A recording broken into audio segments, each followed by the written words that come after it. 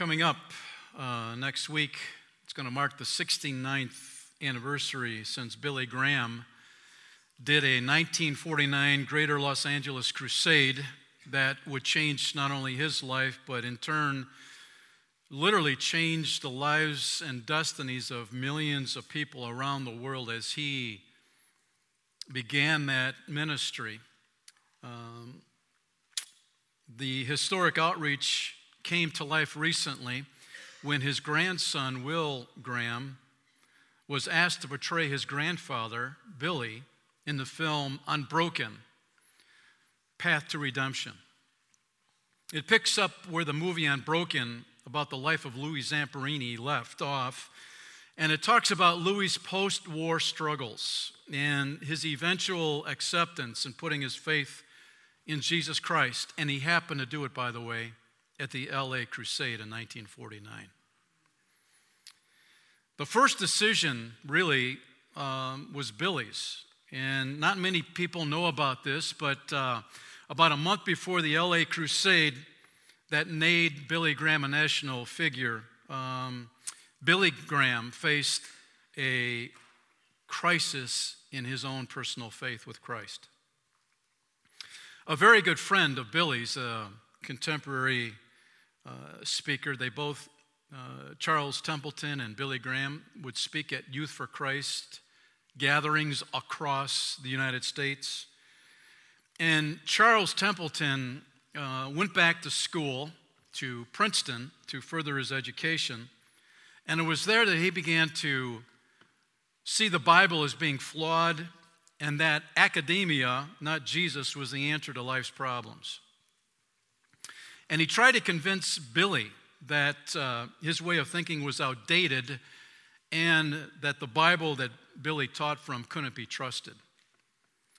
And so Billy was kind of dealing with those kind of questions about faith and doubting the Bible and wondering, is this true? Can I put my life on it? And, or if he should follow after his friend Templeton's questioning. And Billy had been invited to speak to a group of people at a camp prior to going to LA. And there was this war, this battle that was being waged within him. I don't know. I don't know about this. I don't know about the Bible, and I don't know about my faith, and I've got all of these questions, and they were just racing through Billy's head. And he realized that he couldn't continue doing what he was doing if he was floundering. And so he got alone with God and began to read through the Bible.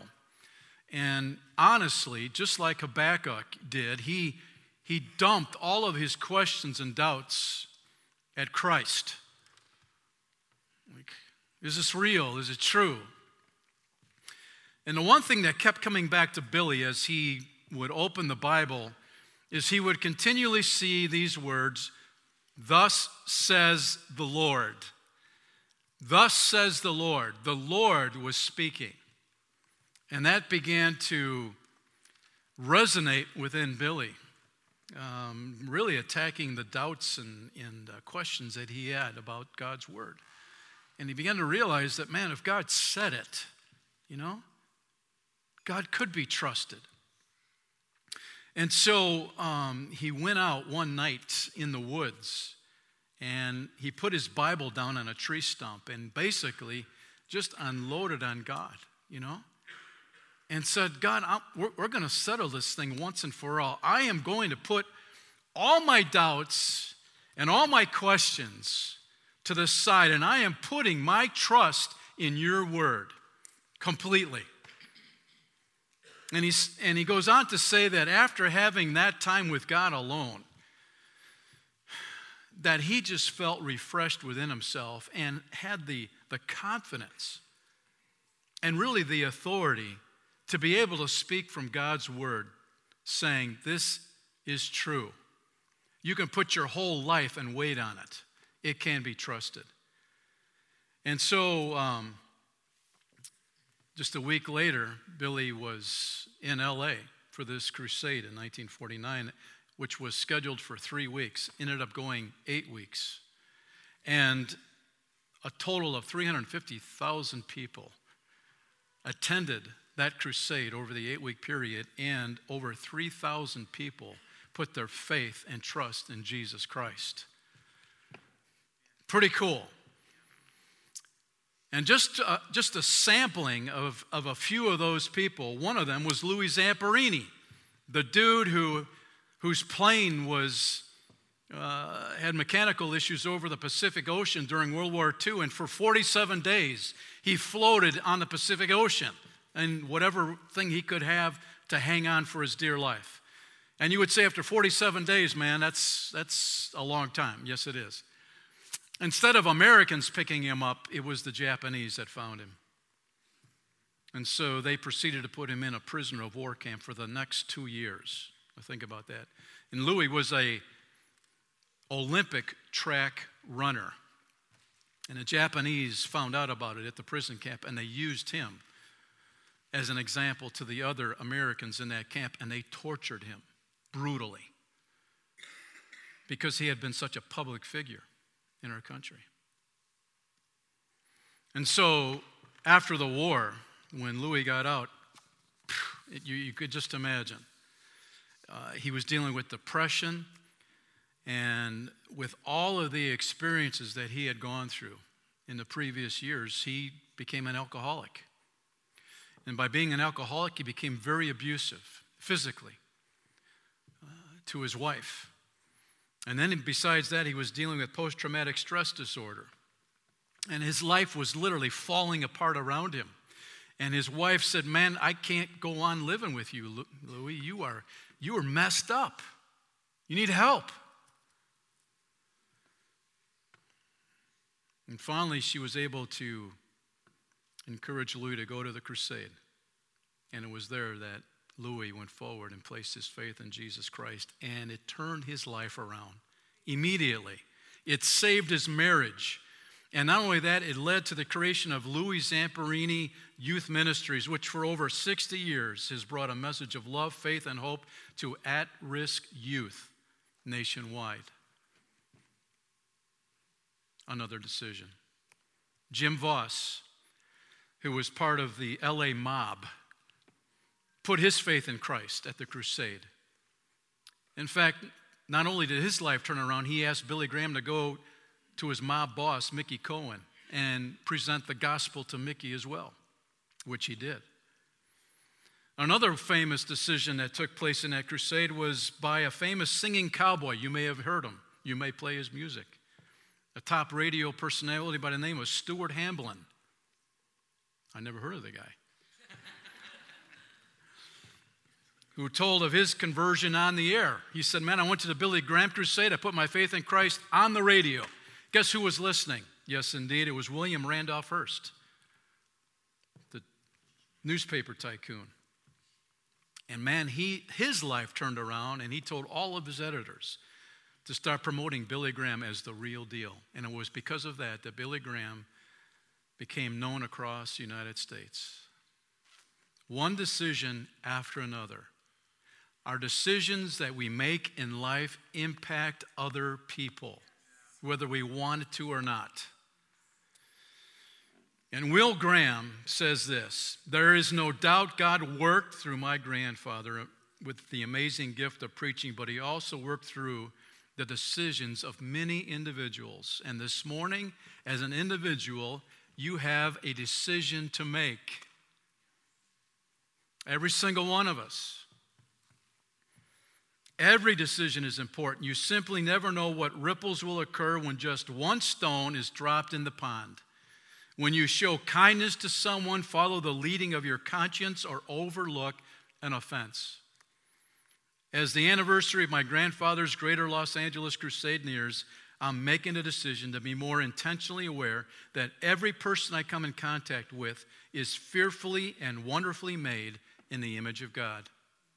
Whether they agree with me or not, whether they like me or not, they are loved by God and deserve no less from me.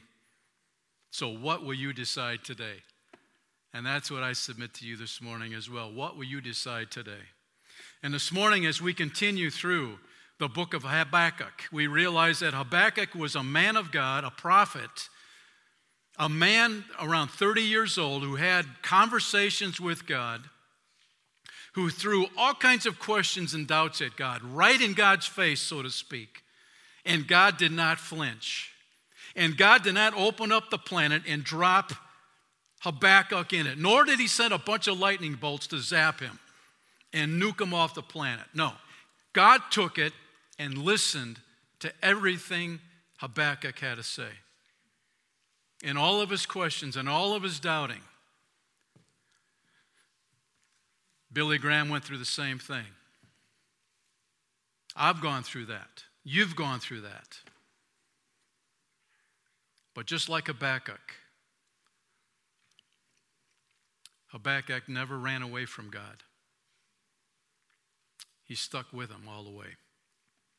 And so Habakkuk helps guide us through those questions of life. And in the back of your program, there's an outline that you can track with us this morning. And by all means, we encourage you to participate in getting a pinout and filling in all of those cool blanks along the way. And so 2,600 years ago, Habakkuk wrote this short book of 3 chapters. And in it, it's a picture, I believe, of the integrity of God, the character of God, on how it gives permission to you and to me to be able to be honest and transparent with God, holding nothing back. And that's why in the book of Psalms, I love that book as well, because the writers in that book are honest. They're brutally honest.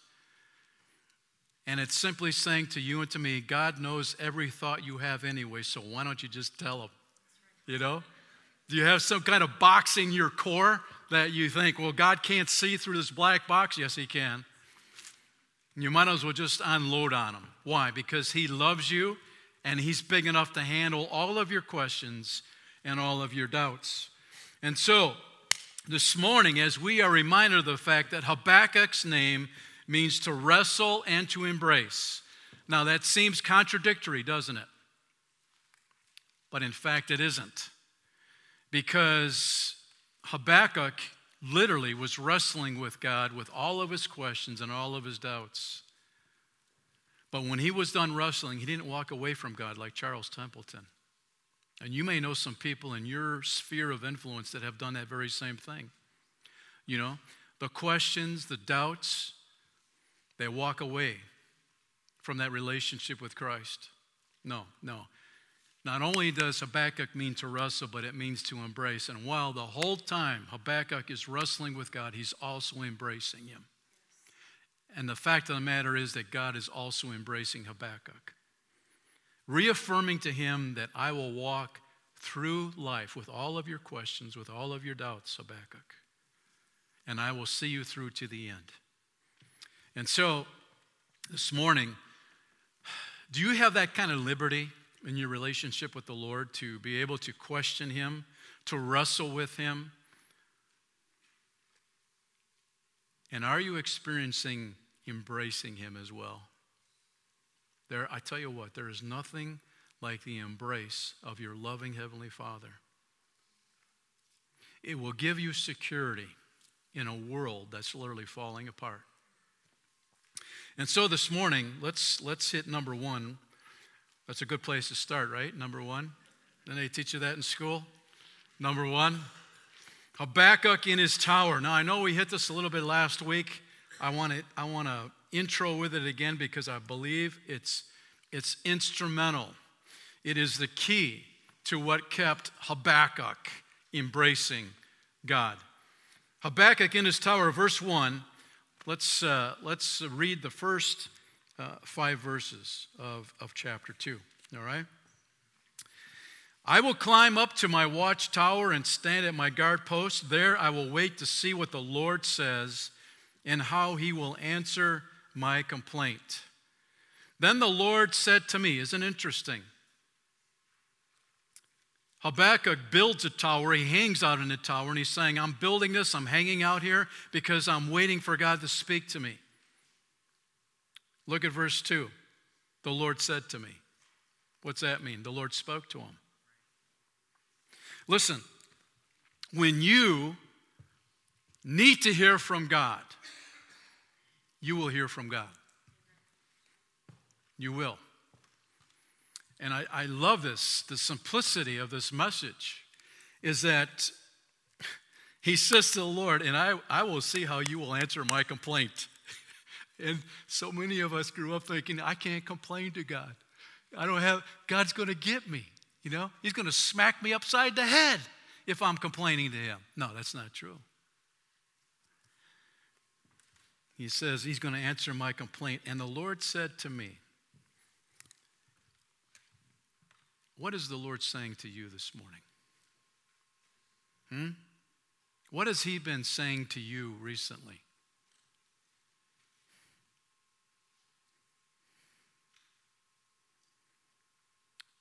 It's time to hit the pause button and quiet down. All right? Yeah. What is God saying to me? What is God saying to me? I can remember as a young man, at this particular time in my life, I would read my Bible late at night. I liked just the quietness of the day, reflecting on the day. And this particular evening, very late, I was reading my Bible, and I heard God say to me, what did he say to me? Say, you got your curiosity going now. He said to me, Bob, you're going to marry Debbie Carble. And we weren't even dating. We had gone on a few dates over the years, like once a year we would date, you know, the last 2 years, whatever. And always had a good time together. But nothing ever materialized. And so this was in December. And I never told anybody, you know. And so January went by, and February went by, and February 14th, I sent her a Valentine's card. That was kind of it had a subtle message to it. You know? And I also sent her some daisies, you know. Couldn't send roses because that's pretty strong. Daisy. So in, you know, very, very simple Valentine's card, and she called me and said, hey, thank you for the daisies. Guys, I want you to stop and think about this. How many women would be grateful for daisies?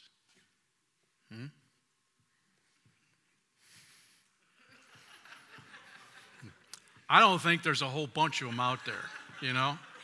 If I could take a vote, I'd say, I don't think so, man. They want roses, or they want, you know, something very expensive. But so I had been watching Debbie because I was a youth pastor at the time, and just watching how she related to people. She loved being with people, loved communicating with people. And so from a distance, I watched her in all different kinds of environments, and I thought, that's pretty cool. So when she called me to thank me for those daisies, that was another side of her character that I saw, that even daisies she was grateful for. And so in the middle of March, then we went out for pizza after she got off work. And I think within 6 months we were married.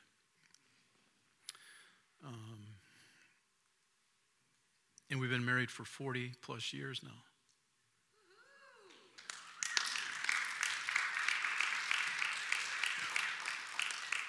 So here's the thing. God did not speak to me in an audible voice, but I was reading his word. See? I was reading his word. And because the Holy Spirit lives inside of us, there's a little tapping going on, you know? And I believe that God speaks to us through his Spirit. He speaks to us through his word. And we'll get into that a little bit more as we go on. But the fact of the matter is, God is speaking. He's speaking. And he wants to speak, and he wants to be heard. And that's why it's imperative that you and I take time in our busy world and we build a tower. The reason is we have so many casualties in Christendom today is because Christians are not building watchtowers. There's no safe place to go, man. There's no place to get alone with God, for God to speak and for you to hear from God and for you to just unload on God if you want to. It's not happening. And so because Jesus modeled that watchtower principle, you read through the Gospels and you'll see that he hung with people, but he also would get alone to spend time with his Father. That has to happen. And I'm telling you, in the midst of this society that was crumbling all around him in Judah, and all the political leaders of his time were corrupt, worshiping all these fake gods. The kind of culture that they were living in, parents would even sacrifice their own children on the altar and have them burned. Now, if God who created these people, and the God of Israel, this was not like an overnight deal where he said, that's it. No, it was generations that God waited and pleaded with the people to be reconciled back to him. But I'm telling you, anytime a culture pushes God out, it becomes a dangerous culture.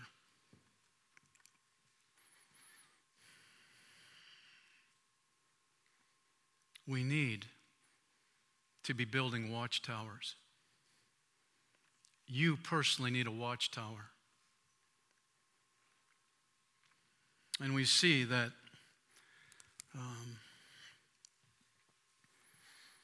God spoke and he says, write my answer plainly on the tablets so that a runner can carry the correct message to others. And this vision is for a future time. It describes the end and it will be fulfilled. If it seems slow in coming, wait patiently, for it will surely take place. It will not be delayed. Look at the proud. They trust in themselves and their lives are crooked, but the righteous will live by their faithfulness to God. Wealth is treacherous, and the arrogant are never at rest. They open their mouths as wide as the grave, and like death, they are never satisfied.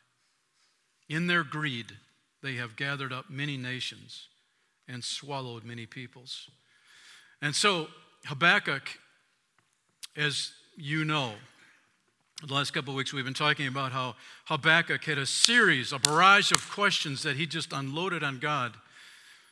And God was okay.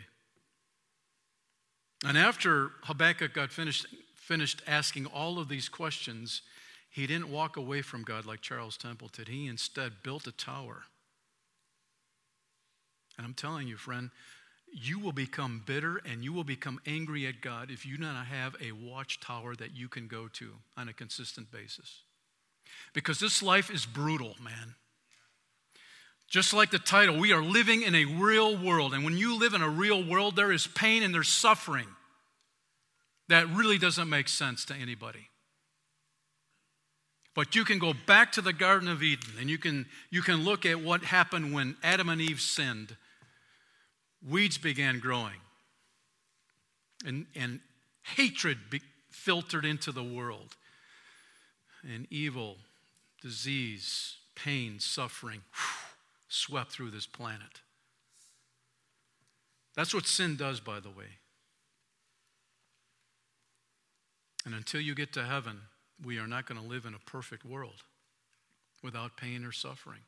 And let me tell you something, as a parent, you better let your kids experience failure. Let your kids experience pain, rejection.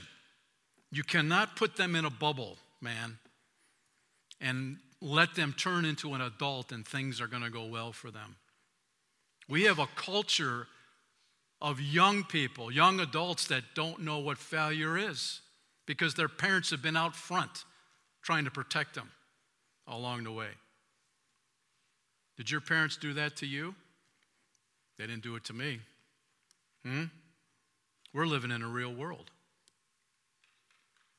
And when we experience those kinds of things in life, it makes us perfectly aware, like Nick had said earlier, hey, we can't do this on our own. I need somebody bigger, and it's God that has to live his life through me, to walk me through.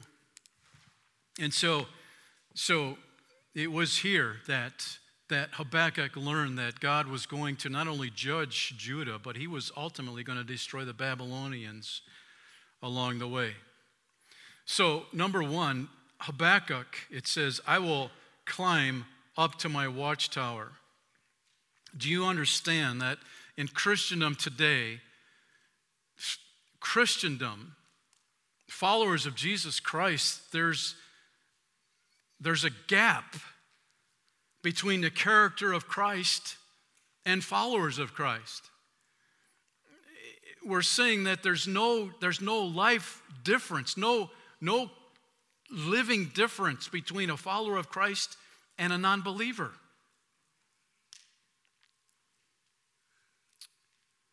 Followers of Christ have stopped climbing in their walk, in their relationship with Christ. They put it on cruise control. And anytime you start cruising, the influence of this world will get on you, right? And the things of God really begin to lose perspective. They're not as important as they once were. And so we have to be intentional about climbing. It's not doing good works to earn my way into heaven. We already have that assurance that it's done. But I'm telling you, in any relationship, you have to be proactive in preserving it, in keeping it healthy, right? Man, if you think, my spouse knows that I love them. I told them 35 years ago. Well, how's it going today? Well, I don't know. There's not really anything happening. In any relationship, man, you have to pull the weeds on a consistent basis. Otherwise, I'm dealing with that at my house, man. Weeds just love to thrive. And if you don't take care of those weeds, they will overrun your grass. Have you noticed that? Or maybe your house, it's not like that. But I'm telling you, man, this is like a full-time job, battling the weeds in life. That's the same way in our relationship, man. If we just put God on hold, weeds of this world will creep in. And God doesn't seem as important in that relationship. We have to climb. We have to pursue him. Just like in James 4, come close to God and God will come close to you. God hasn't gone anywhere, but when we're drifting away from him, right? I like what the Message puts it. It says, so let God work his will in you, yell a loud no to the devil, and watch him scamper. Say a quiet yes to God, and he'll be there in no time. Quit dabbling in sin. Purify your inner life. Quit playing the field. Hit bottom and cry your eyes out. That's what Billy Graham did. That's what Habakkuk did. The fun and games are over. Get serious, really serious. Get down on your knees before the Master. It's the only way you'll get on your feet. See, that's climbing. That's climbing. You're pursuing after God, man. You're keeping that relationship vital and healthy. And not only that, after you're done climbing, you stand. Number 2, standing. So you're in that watchtower and you're climbing up, boom, to the top. And then you're standing in 2 Thessalonians 2:15. With all these things in mind, dear brothers and sisters, stand firm. Stand firm and keep a strong grip on the teaching we passed on to you both in person and by letter. Stand firm. There's something about, here's Habakkuk wrestling with God, but then he's embracing God. He's standing and he's embracing. Just like it says, stand firm and keep a strong grip on that relationship. And number 3, while you're standing, guess what? You're waiting. We don't know how long Habakkuk waited in that tower before God spoke to him. There's no timeline here. But God did speak, but there's waiting. Can I tell you that when you climb in your watchtower and you stand, you will see things from a different perspective. You know? I'll take it back to my yard. When I look at my yard from ground level, it looks good. But when I climb up to the second floor and I look out, I see holes and I see patches where the grass isn't growing. So where do I like to go, man? I like to go on ground level because it looks good. When I go up to the top, I look down on it and I see it as it really is. As a follower of Jesus Christ, we need to get into the watchtower and see God's perspective on things. Because sometimes when we're on ground level, we look at ourselves and say, I'm good, man. I'm good. You know, next to somebody over here, I'm good. That's what Judah was doing to Babylon. They were comparing themselves to Babylon. Babylon was so much worse than Judah. But by themselves, Judah was pretty corrupt. Listen, we need to get up and see God's perspective on things. Because I don't know if you know it or not, we are living at a critical time. We are living at a critical time. And as Habakkuk was in that watchtower, he saw things as they were. In the quietness, no distractions. And so I want to ask you this morning, what condition is your watchtower?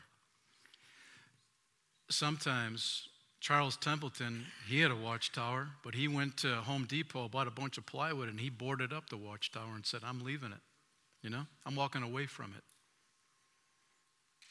Habakkuk, on the other hand, Billy Graham, on the other hand, kept the doors open, kept the watchtower clear of all the clutter that gets in the way from getting into the watchtower. What kind of condition is your watchtower this morning? Have you abandoned your watchtower? Is there a watchtower?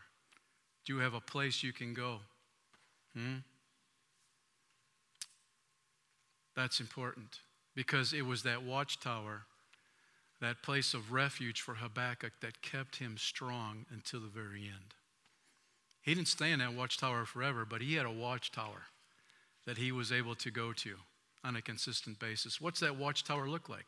It's a place where you can open your Bible and read.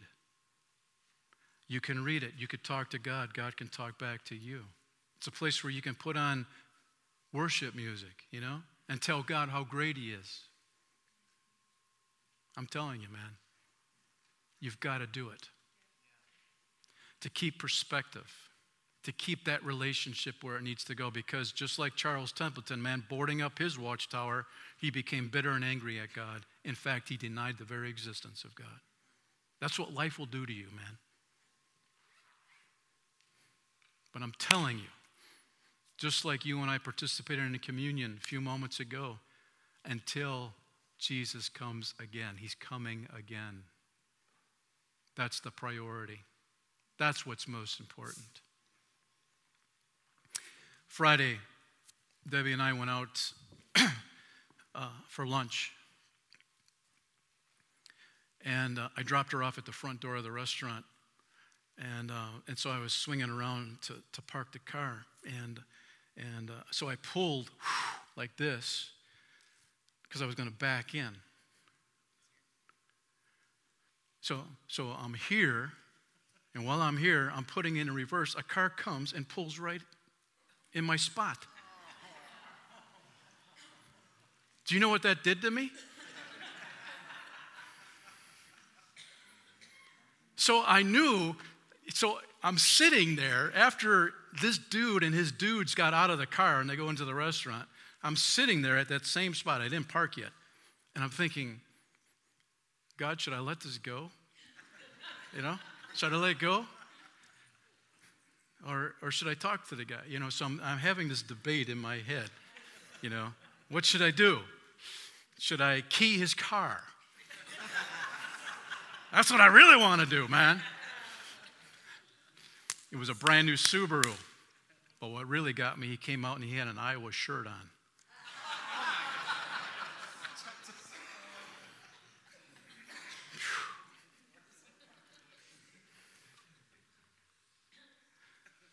So after deciding what I was going to do, Mr. Spiritual,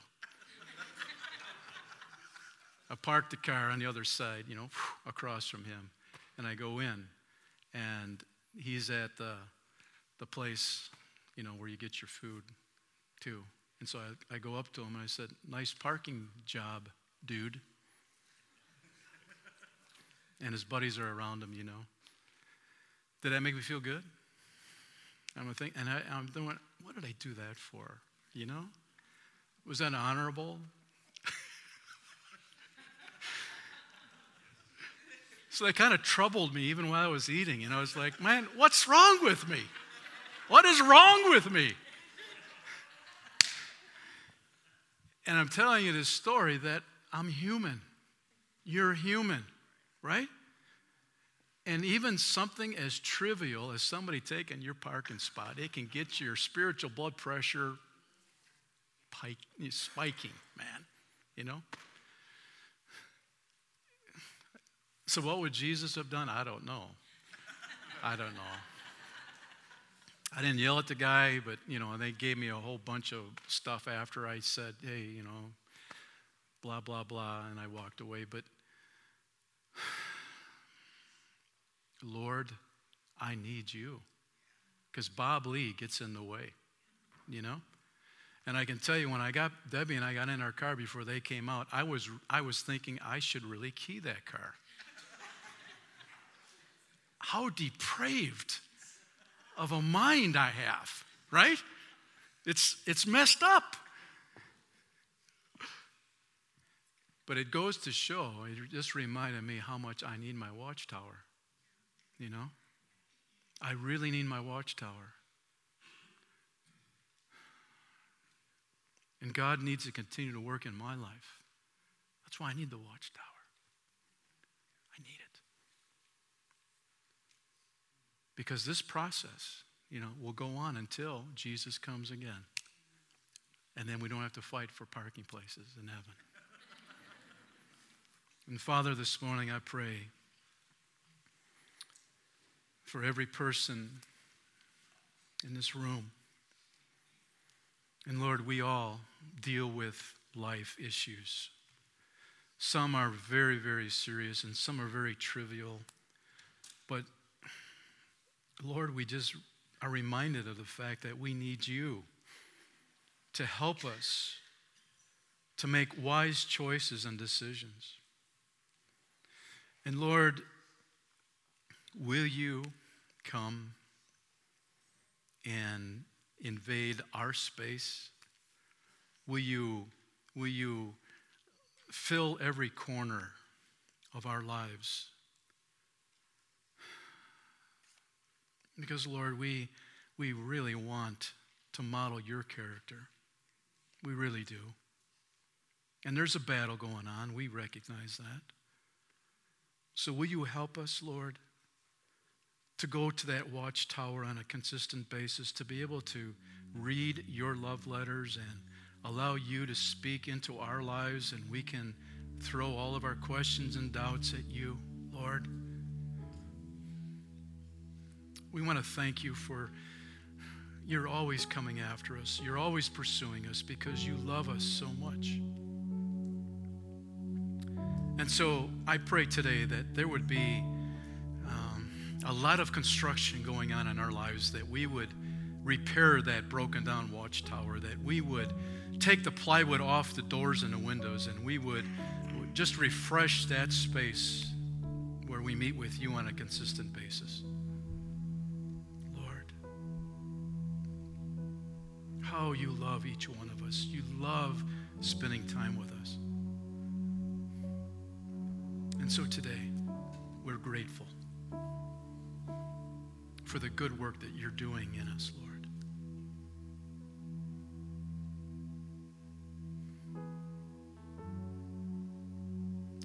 And what is the one thing that God is speaking to you about in your life right now? If you could say there's one thing that's holding me back right now in my relationship with the Lord, where my watchtower has become filled with spider webs and dusty, and what's the one thing?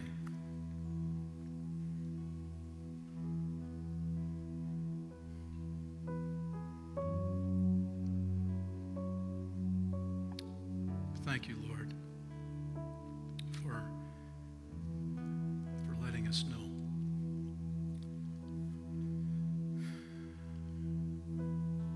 Help us, Lord, with your grace to deal with those one things so that we can take that next step with you to become more like you.